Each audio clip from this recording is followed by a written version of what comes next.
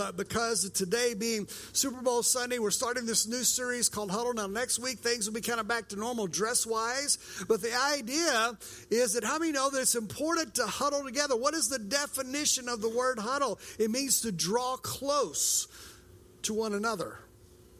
We all need huddles in life. And so today we've kind of huddled, we've kind of gathered in his name. And I realized I had somebody tell me that, hey, the shirt you're wearing has nothing to do with the Super Bowl. I know, I'm being prophetic for next year. That's right.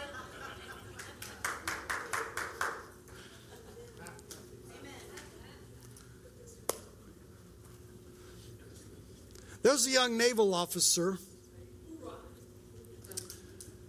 that was given the task. He'd gone through all the training. He'd had all the simulations. He'd done all the things. But he was given the task of pulling the ship that he was assigned to out of the docks to disembark with all the things, giving the orders, steering the ship out, getting it out of the harbor and into the open sea. And he had never, ever done it before. So you can imagine the way that he must have felt, all that pressure of that much machinery, that much firepower, all that entails with that of getting it safely out of the dock and into the ocean for its voyage. So he studied. He had by the book, he had every step memorized. He went over again and again and again. He replayed it in his mind again and again. And finally the day came that it was time for the ship to disembark. So he took his place on the bridge and he began to give out the orders and began to take the steps. And one by one, sure enough, every time he got one done, the second one came to memory and he walked through it. He'd flawlessly walked through everything. And finally the ship got underway and it got out of the harbor. It got into the ocean and they set their cruising speed, and he was so relieved that he had pulled this thing off flawlessly. Matter of fact, it was so flawlessly that the bridge rang and the captain buzzed in, and the captain wanted to speak to him. What a moment for a young man, for the captain of the ship to want to congratulate him. And sure enough, the captain's voice comes over the speaker and congratulates him on a flawless job of getting the ship disembarked. He says, but young man, one of the things they do not teach you in school, this kind of an unwritten law that I think you need to know. He was like, what in the world did I miss? I did everything just like I was supposed to. He said, in the future, make sure the captain is actually on board before you disembark.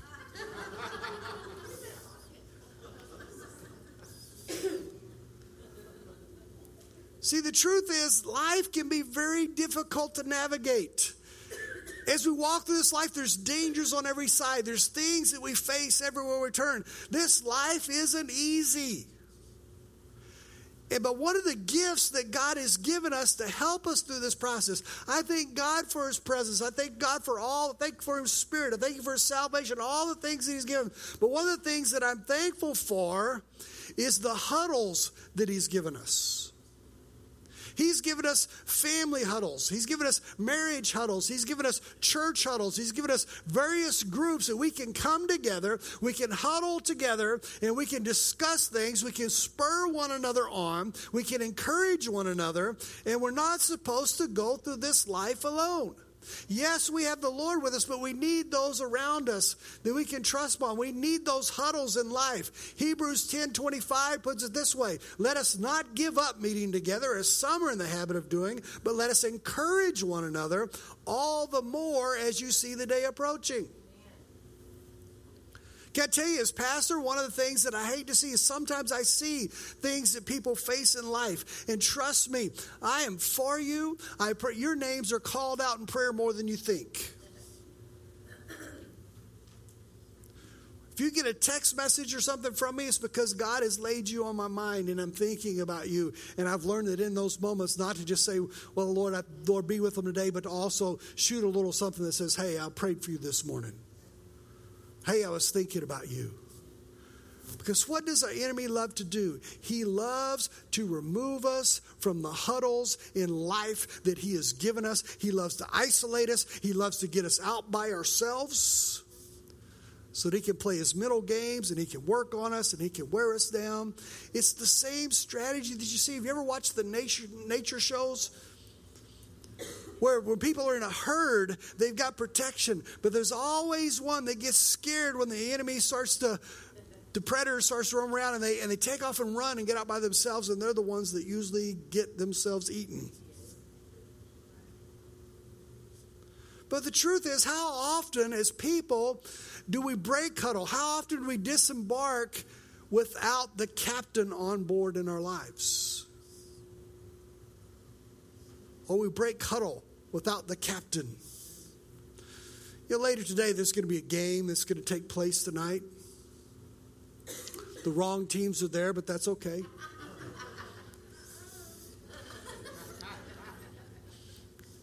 I knew that would get a response. But it'll be taking place, and I'm not going to spend a lot of time on that, but with this idea of huddle, I want us to get this picture. Tonight, we're going to see multiple times, after almost every play, there's going to be a group, they're going to get together, they're going to discuss the strategy for the next play, and they're going to break huddle, they're going to go execute it. Now, here's the deal. Yes, they're talking about what they're going to do in that moment, but every one of those is designed to lead them to the ultimate goal of winning the championship. We too have an ultimate goal. God has given us a promised land. He's given us a place that he desires for us to go, a future that he has for us, a preferred future, and it's there for the taking. But yet so many times we huddle, we get together with our families, but too many times we get up and we break huddle in the morning and we go. We haven't made sure that the captain's on board. And we're just calling plays. We're just coming up with strategies just to get through the day, and we don't even give thought to the ultimate goal that we're trying to fulfill. The fulfillment of that promised land, the fulfillment of that purpose. Every day should move us a little closer to the promise. So I've given today's message the title, Our Captain. Because it seems fitting this morning that if we're looking deeper into this encounter, this idea of huddle, and we look into Scripture, I begin to think of what captains are in Scripture. And my mind kind of went to a place that I didn't expect it to go, and I ended up in Joshua chapter 5. I want you to imagine with me for just a moment of what it must have been like for Joshua. Joshua had been the second in command for a long time, but Moses passes on, and he's given the place of being the leader of this whole nation that God, through miraculous ways, had set free and brought them out of captivity and brought them and began to take them towards the promised land, and they messed up, and they had to wait for 40 years, and finally Moses passes away, and Joshua's the leader, and here he is, about to lead the people into the promised land, the thing that they've waited and waited and waited for. So I have no doubt that he was concerned. Because imagine, the year is approximately 1450 BC. And I just picture in my mind Joshua going for a walk. Because they've just crossed over the Jordan River. And they're on the other side. Scripture tells us that God had fed them by manna all the way up to that point when they crossed over the other side and they had their first meal in Canaan. Tasting from the fruits of the promised land, the manna stops. Now they have to take possession of what God has given them. And I've preached this before, but it wasn't by accident that God led them across the Jordan River right in front of the biggest, baddest obstacle there is, Jericho. He didn't say, hey, let's cross over here and go take Ai. The town's so small that the sign only had room for 2 letters. Let's take on Jericho. And so I have no doubt in my mind that here's Joshua. He's thinking about this. He knows that he's got to come up with a strategy. He knows that that's the next thing they've got to do. So I don't know about you. I can have all the faith in the world, but if I know that I'm facing a big day and a big time like that, and we're about to do battle with the enemy, there's something that makes sleep a little hard to come by at times. And so I just picture him getting up and going out for a walk and separating himself from, because they've got to take on this incredible place. They have to take on Jericho. Jericho was a stronghold. Jericho had walls that were 30 feet high. But it wasn't just one wall, it was two walls. They had a 30-foot high wall that was approximately 6 foot deep. There was a space between. There was a second set of walls that were 30 feet high and 12 foot thick. And they were intersecting walls spaced out between that connected the two. The whole idea being that if somebody were to break through one wall, they would find themselves boxed in on three sides and just be a target. In other words, Jericho was one of the first that had a zone defense. The idea was to trap them in a zone. So this is what they're going up against. And you can imagine Joshua in his mind, he has faith. He was one of the ones that says, we can do it. He was one of the ones that said they could do it 40 years ago. But it's different now. Now he's the leader. Now he's the one that's got to give the orders. Now he's the one that has to hear and give the orders. And so I imagine him just out walking around and trying to figure out what he's going to do. Because now it's show me time. It's one thing to say, 40 years ago he said, we can do it. When everybody else saying, no, they're too big, there's no way you can do it. He said, we can do it. With God's with us, we can do anything. And he was right, but now it's on the moment. Now it's put up time. And so there he is. See, the truth is we too have a goal to reach. We too have obstacles that are in our way. And so many times we're wondering how we're going to make it through the next day to the next thing. But we can never take our eyes off the goal that matters the most. Sometimes it means that there's a stronghold in the way. Sometimes there is something that has to be torn down before we can break through to the promises of God. And too many times we back away from the stronghold instead of seeing what God would have us to do. So to me, in those times when we face those moments, when we're facing something spiritually like Joshua was about to face physically, what do we do? Well, first of all, we have to get settled in our hearts the answer to this question. Are you for us? It's my first point. Are you for us? We have to settle. Is he for us in our daily battles? Is he? Because we better have that settled beforehand. You've probably noticed something, or at least I've noticed it, that the Jerichos in our lives don't usually come when things have been laid back for a while. When we're coasting along, and man, there's just blessing on every side. And God usually doesn't come along and say, hey, I just want you to know, enjoy this season right now because there's something coming on the horizon that you're going to have to face. I'm giving you fair warning. I'm giving you 6 months to pray over this and to prepare for this and get your plans together. No, that's usually not how it works. Usually you're just picking yourself up. You just brush yourself. You're still in the process of trying to heal from the wounds of the previous battle. And just when you think you're about to get some strength back and stuff, you get hit with another battle that seems bigger than the one before. Just when you said, I can't take another thing, you find out there is another thing. And so how do you respond in those moments? When you're facing yet another battle for your life. So I picture in my mind that all these things are on his mind as he's walking. He's now the leader. And everyone's looking to him for the answers. And they're stepping over, going to take this land. And he's got faith, but faith is one thing, but knowing exactly what to do in those moments is another.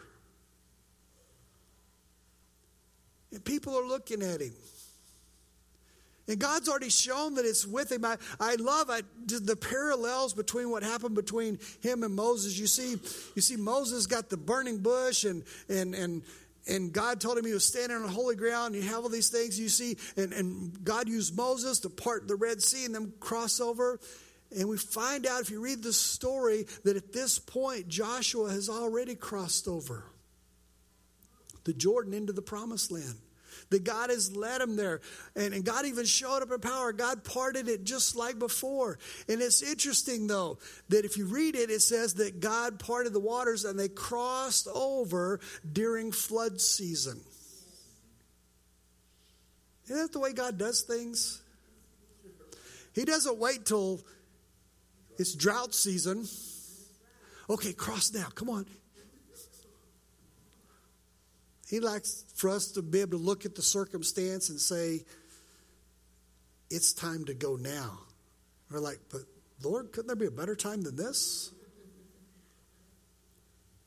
And I love the part of the story is that he tells those that are carrying the ark, he says, I want you to walk down, and basically says, I'm not going to part it until they get their feet wet. How many times before we step into a battle or we face something like, okay, God, I'll do this, but I need you to do this. I need the ground to be dry. I need there to be signs that says this way, this way, this way. And we want everything laid out for us. And God says, no, just trust me. Follow what I'm telling you to do. Step out and get your feet wet. And then I'll part it. So he's already done that. They're on the other side. And so you might think he's riding a little bit of a wave, a little bit of a high there, but he gets on the other side and God gives him some very interesting instructions to follow that. He says, oh, by the way, all these fighting men that have grown over this last 40 years, there's one covenant thing that they haven't done they need to take care of before they go to battle. I need you to have all the men circumcised before they go to battle. That's probably not going to make a leader very popular. I'm just saying.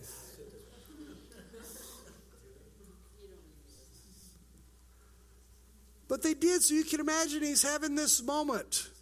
And then we read in Joshua 5:13 so I wanted you to get the picture as he's walking and he's mulling all these things in his mind. In John 5:13 it says, now when Joshua was near Jericho, he looked up and he saw a man standing in front of him with a drawn sword.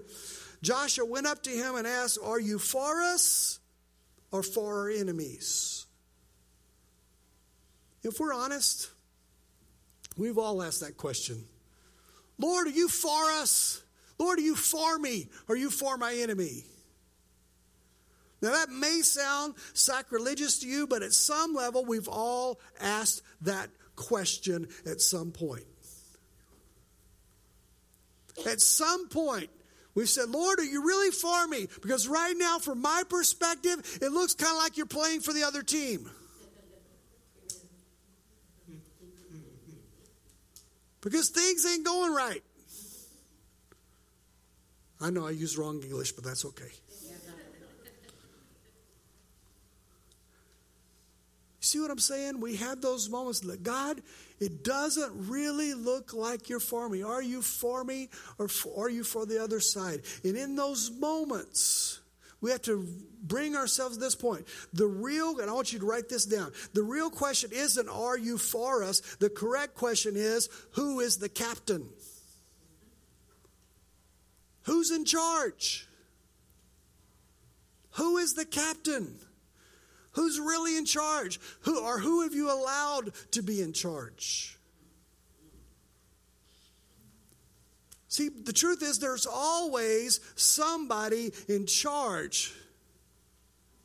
But the question is, who's leading you? What voice are you listening to? And where's the destination they're taking you?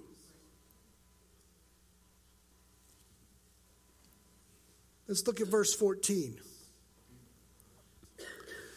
Neither, he replied, but the commander of the army of the Lord, as the commander of the army of the Lord, I have now come. Then Joshua fell face down on the ground in reverence and asked him, what message does my Lord have for his servant? Before we get into the rest of that, I want to stop with and look at that first word.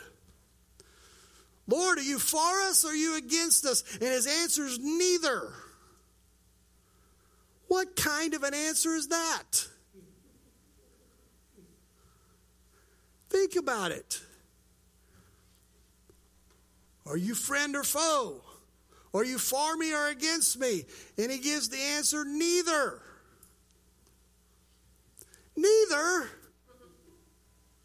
I'm about to break Huddle and take this whole nation to battle against the biggest, baddest foe. I'm trying to come up with a strategy. I'm trying to figure out what to do because whatever I do, it could cost people their lives. I don't want to make a mistake. And I'm asking, are you for me? Are you for my enemy? And your answer's neither?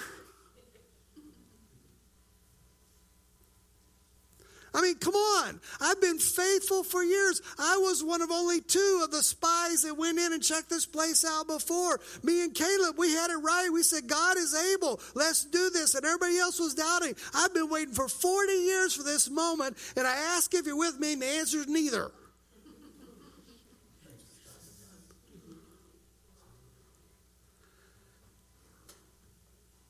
I need some assurance here.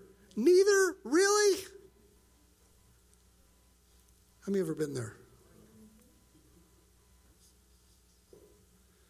But I love what he does. He identifies himself as the commander, or in some translations, the captain of the Lord's army. But his answer is neither. Lord, whose side are you on here? Neither. Lord, I'm not feeling very encouraged here. Lord, I really need some leadership. And I believe that's when he looks at us and gives us a smile and says, exactly. Because what we're doing is we're asking the wrong question.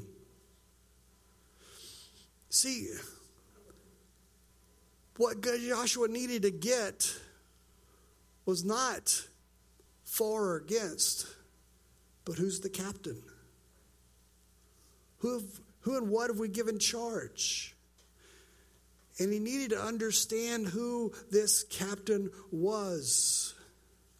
And Joshua wasn't sure at first. And many times, if we're honest, we're not either. We need to stop and say, who is the captain? Who's in charge? I was doing some reading and I ran across a little illustration that Alton Garrison, our assistant superintendent of the Assemblies of God, used. And it's not exactly scriptural, but I figure if he can get away with it, I can get away with it.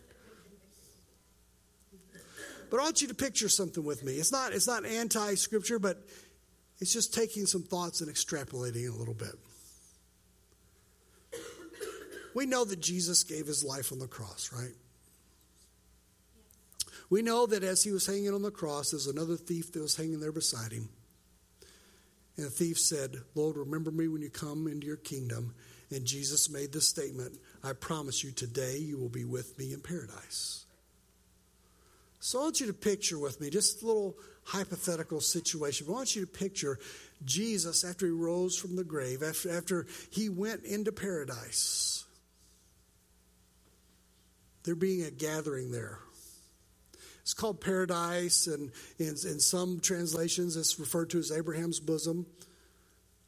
But this place, and I want you to picture some of the biblical heroes of the Old Testament there. And we know for a fact that Jesus at times showed up and talked to somebody and he didn't allow them to recognize who he was. So I just want you to picture Jesus walking up on this discussion of some of the saints that had gone on before, some of the ones that had been faithful, and him going up and beginning to have a conversation with them, not knowing who he is. And just let's play with that for just a moment. I can just see him walking up to this group and beginning to speak and talk to them and say, hey guys, you know what's going on? It's neat to see all of you here. I was curious, what are you guys talking about? And what are you standing here waiting for? I can see Moses say, oh, I'm waiting for the one that the Holy Spirit used me to pen the words years ago. Told the story how even after man fell, He said, I'm sending one that's going to crush the head of the serpent.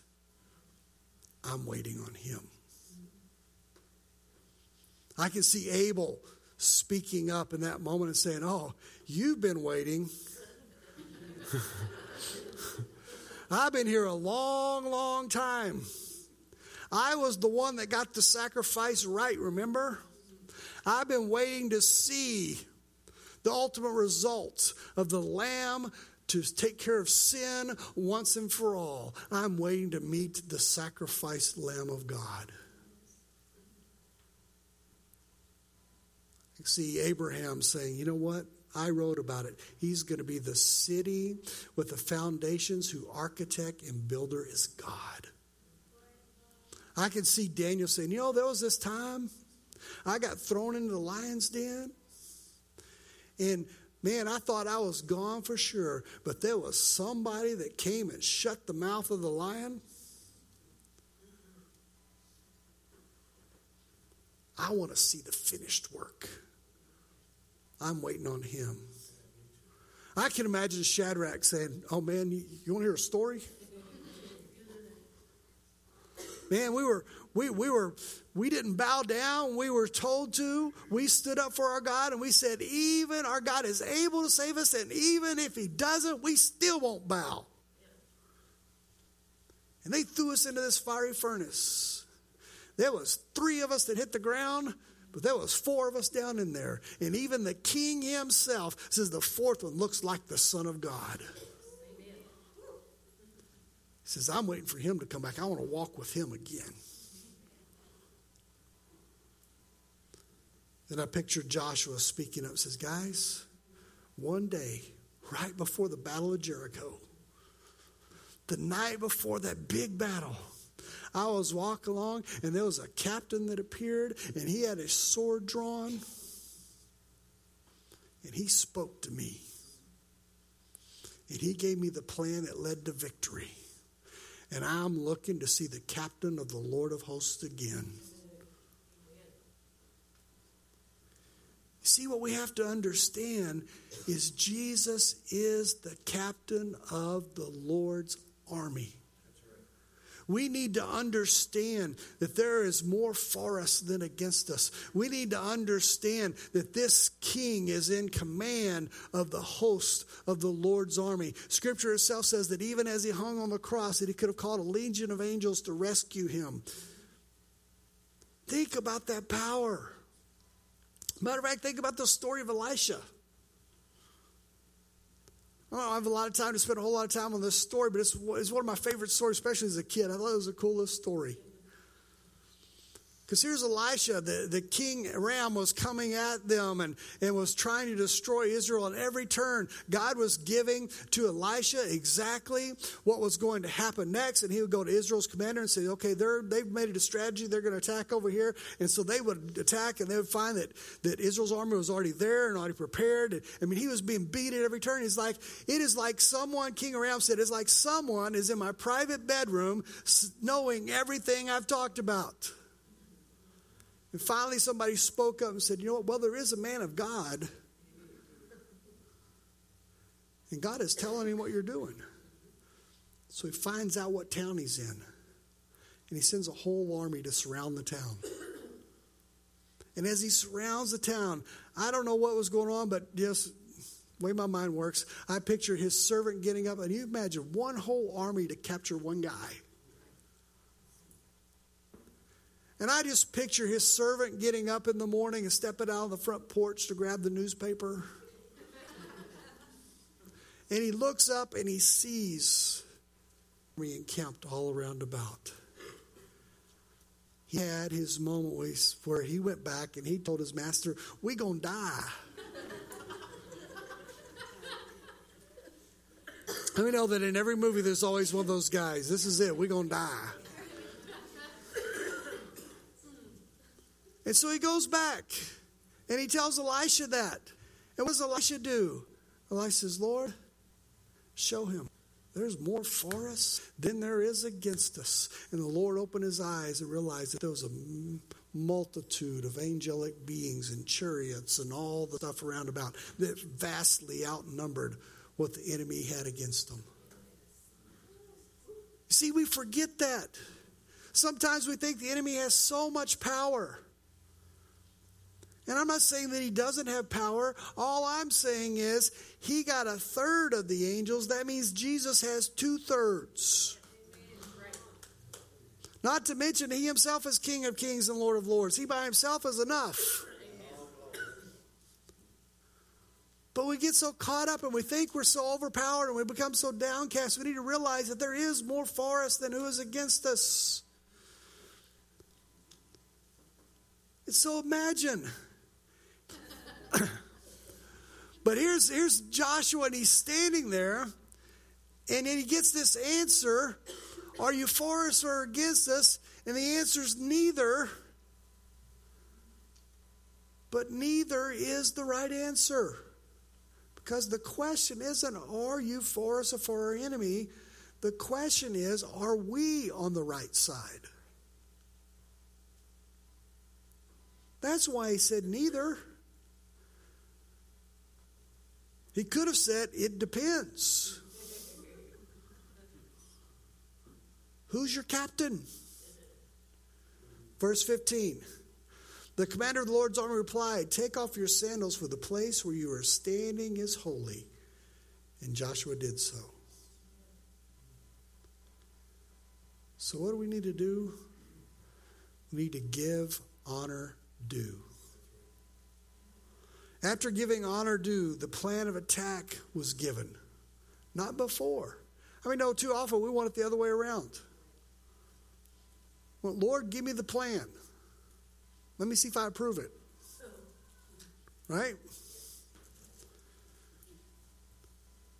But he gave honor due first. It was after this point that the captain begins to lay out, here is the battle plan.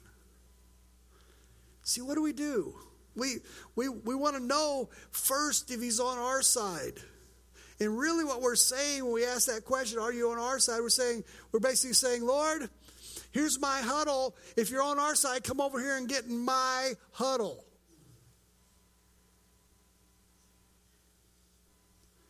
Instead of saying, Lord, can I huddle with you? This is your huddle. You're the one that's in charge. You're the captain. And let me tell you something. He won't huddle if he's not in charge.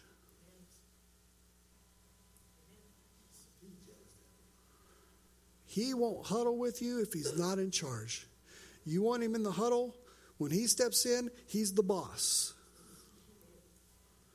And too many times we want to make it the other way. The real question isn't, are you for us? The correct question is, who is the captain? And what does Jesus say in this situation? He says, wrong question, my friend. You are here to decide whether you're for or against me. You don't believe I'm telling the truth? Matthew 12:30, Jesus himself said this. He who is not with me is against me, and who does not gather with me scatters. So the real question is, are we friend or foe? Some of you are here today and you've been facing massive walls and barriers and things that are obstructing your way. But the same battle plan works for us. We need to get on the captain's side. We need to give him the honor due him. We need to follow his instructions even when they sound stupid. I used that word one time in children's church, and I heard some kids go, he said the S word. We don't use that word around here, Pastor. Yeah. But what do? Follow God. We get in those situations and sometimes he gives us instructions. We're like, I mean, can you imagine? Military mind Joshua. Here's the plan. Oh, this is going to be good. Get together and walk around the city, then go back to camp. What? And then the next day, get up, walk around the city, go back to camp. And then the next day, 7 times. And then on the 7th day, walk around it 7 times. And then blast the trumpet, let out a shout, celebrate the victory before it happens. And I will give you the city. But how many times does our captain give us a plan that doesn't make sense to us, and we're like, that's ridiculous, and we walk away? You know what we've done in those moments? We've way by to the victory. It was that close. Think about that. I want you to picture the victory that they were given, because they did what was said and God did an incredible work. We had the privilege of going and seeing Jericho. And I don't know what we pictured. I don't know what we thought we were going to see. But we're like, cool, we're going to Jericho. We're going to see where Joshua and the children of Israel ran around the building and the walls came down and the people went in and took the city. And we're thinking, and we pull up and there's signs, here it is and all that stuff. And you pull in and all it is an 8-acre pile of rubble and dirt. There's nothing there.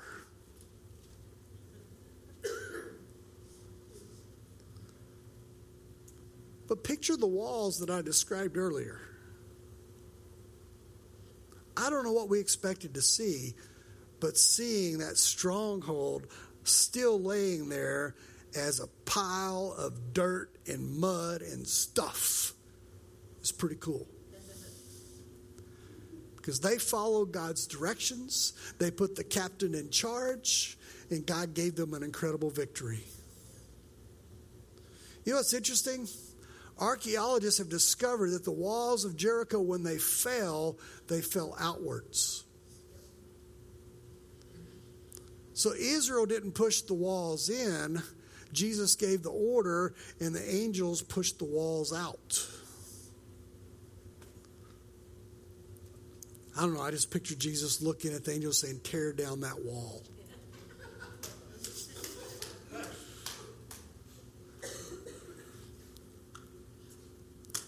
Let me say this. Obedience in worship and obedience in battle will bring down walls. I'm going to close with this and then we're going to pray. Because Jesus is the captain of our salvation. And we better make sure the captain. Hebrews 2:10. For written from for whom are all things, and by whom are all things, and bring in many sons to glory, to make the captain of their salvation perfect through sufferings. He paid the price. If anybody deserves to be captain, it's him. He's got the battle scars to prove it.